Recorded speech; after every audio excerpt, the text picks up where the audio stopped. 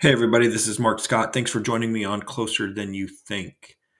This article is entitled Misguided Christian, and that's in quotes, Targets That Undermine the Way of Jesus. Misguided, quote unquote, Christian targets that undermine the way of Jesus. This is part one. There's going to be three parts.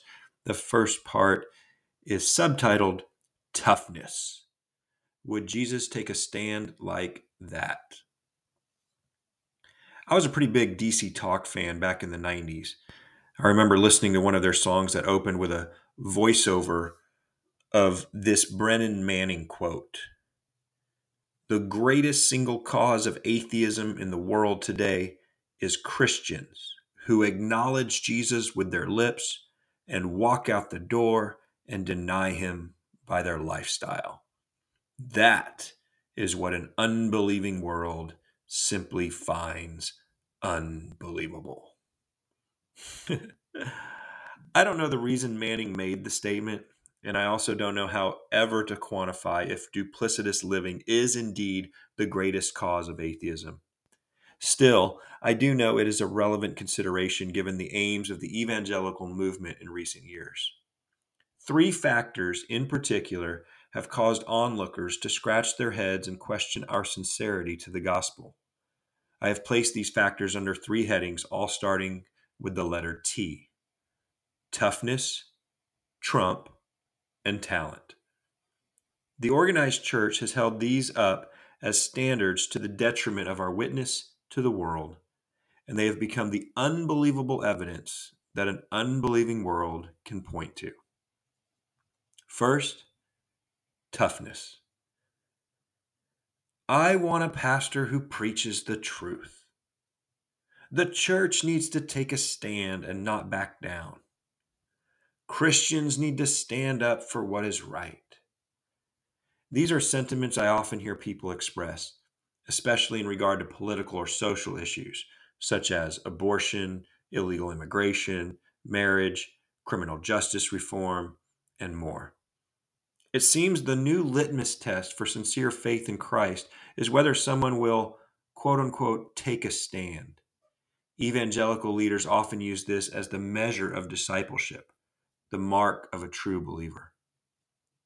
As is often the case, when we are confronted with the teachings and actions of Jesus himself, it is easy to see the real marks of genuine discipleship. He needs to be our litmus test. Does Jesus want people on both sides of the abortion debate, for example, to take a stand against the other side in the name of Christ as the proof of their faith? Did Jesus tell his disciples to love one another as he had loved them, while thinking someday in a future place called America, there will be Christians who defend their legal Second Amendment right to bear arms and other pacifist Christians who are activists against gun violence? There's nothing wrong with being outspoken about an issue or taking a tough stand on a controversial subject, but there is a different measure of discipleship. Because we have projected this false notion that true Christians are the ones who stand up for certain issues or laws or rights, we have presented a false gospel. At least we have demonstrated misplaced priorities.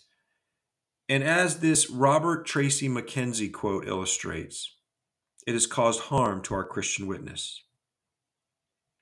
He said this: a lot of the political passions that are swirling today are convincing individuals that they should be opposed to Christianity for reasons having nothing to do with the message of the gospel and everything to do with political alliances we are entering into. The problem with this take a stand metric is that it subtly shifts our mindset from partnering with Christ to partnering with power, state power. Well-intentioned Christians are turned from the humility of the gospel to believing that kingdom work is using the government forces to impose one's belief onto others. And by golly, if we can't love people, then we will just make this a Christian nation through lobbyists, legislation, and litigation. Now, please don't hear what I'm not saying. I'm not trying to persuade people to step down from their convictions. Not at all. If you are pro life because of sincere beliefs in the sanctity of life, then stand for that. If the humane treatment of immigrants is a major priority for you, then boldly advocate for that. All I am saying is that if you do so by vilifying those who think differently, then you miss out on opportunities to engage people in a Christ like manner. Moreover, if you use your stance as the measure of your Christian faith, then you have missed the target entirely. Holiness is not measured by how you take a stand on a political or social issue. That is not how true discipleship is identified. We will be known as followers of Christ by our love. I heard that an important guy once said that. John 13:34 through 35. These are the words of Jesus. I give you a new command. Love one another. You must love one another just as I have loved you. If you love one another, everyone will know you are my disciples. Once we aim at the wrong target, then we enter into the wrong alliances, thinking worldly power is mightier than sacrificial love, which is the way of Jesus. Enemies of flesh and blood are more clearly defined and caricatured for us.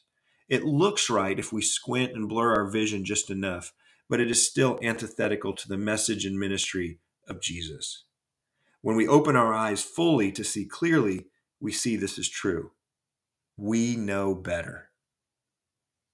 Perhaps there is no starker public figure to illustrate this point than Donald Trump. Which brings us to the second misguided focus of American evangelical Christianity, which will be coming in part 2. For now, let me leave you with this footnote that coincidentally, the Holy Post podcast released an episode that featured a discussion about Al Mohler and David French and their opposing views and their somewhat battle over contemporary social issues in light of a conservative mindset.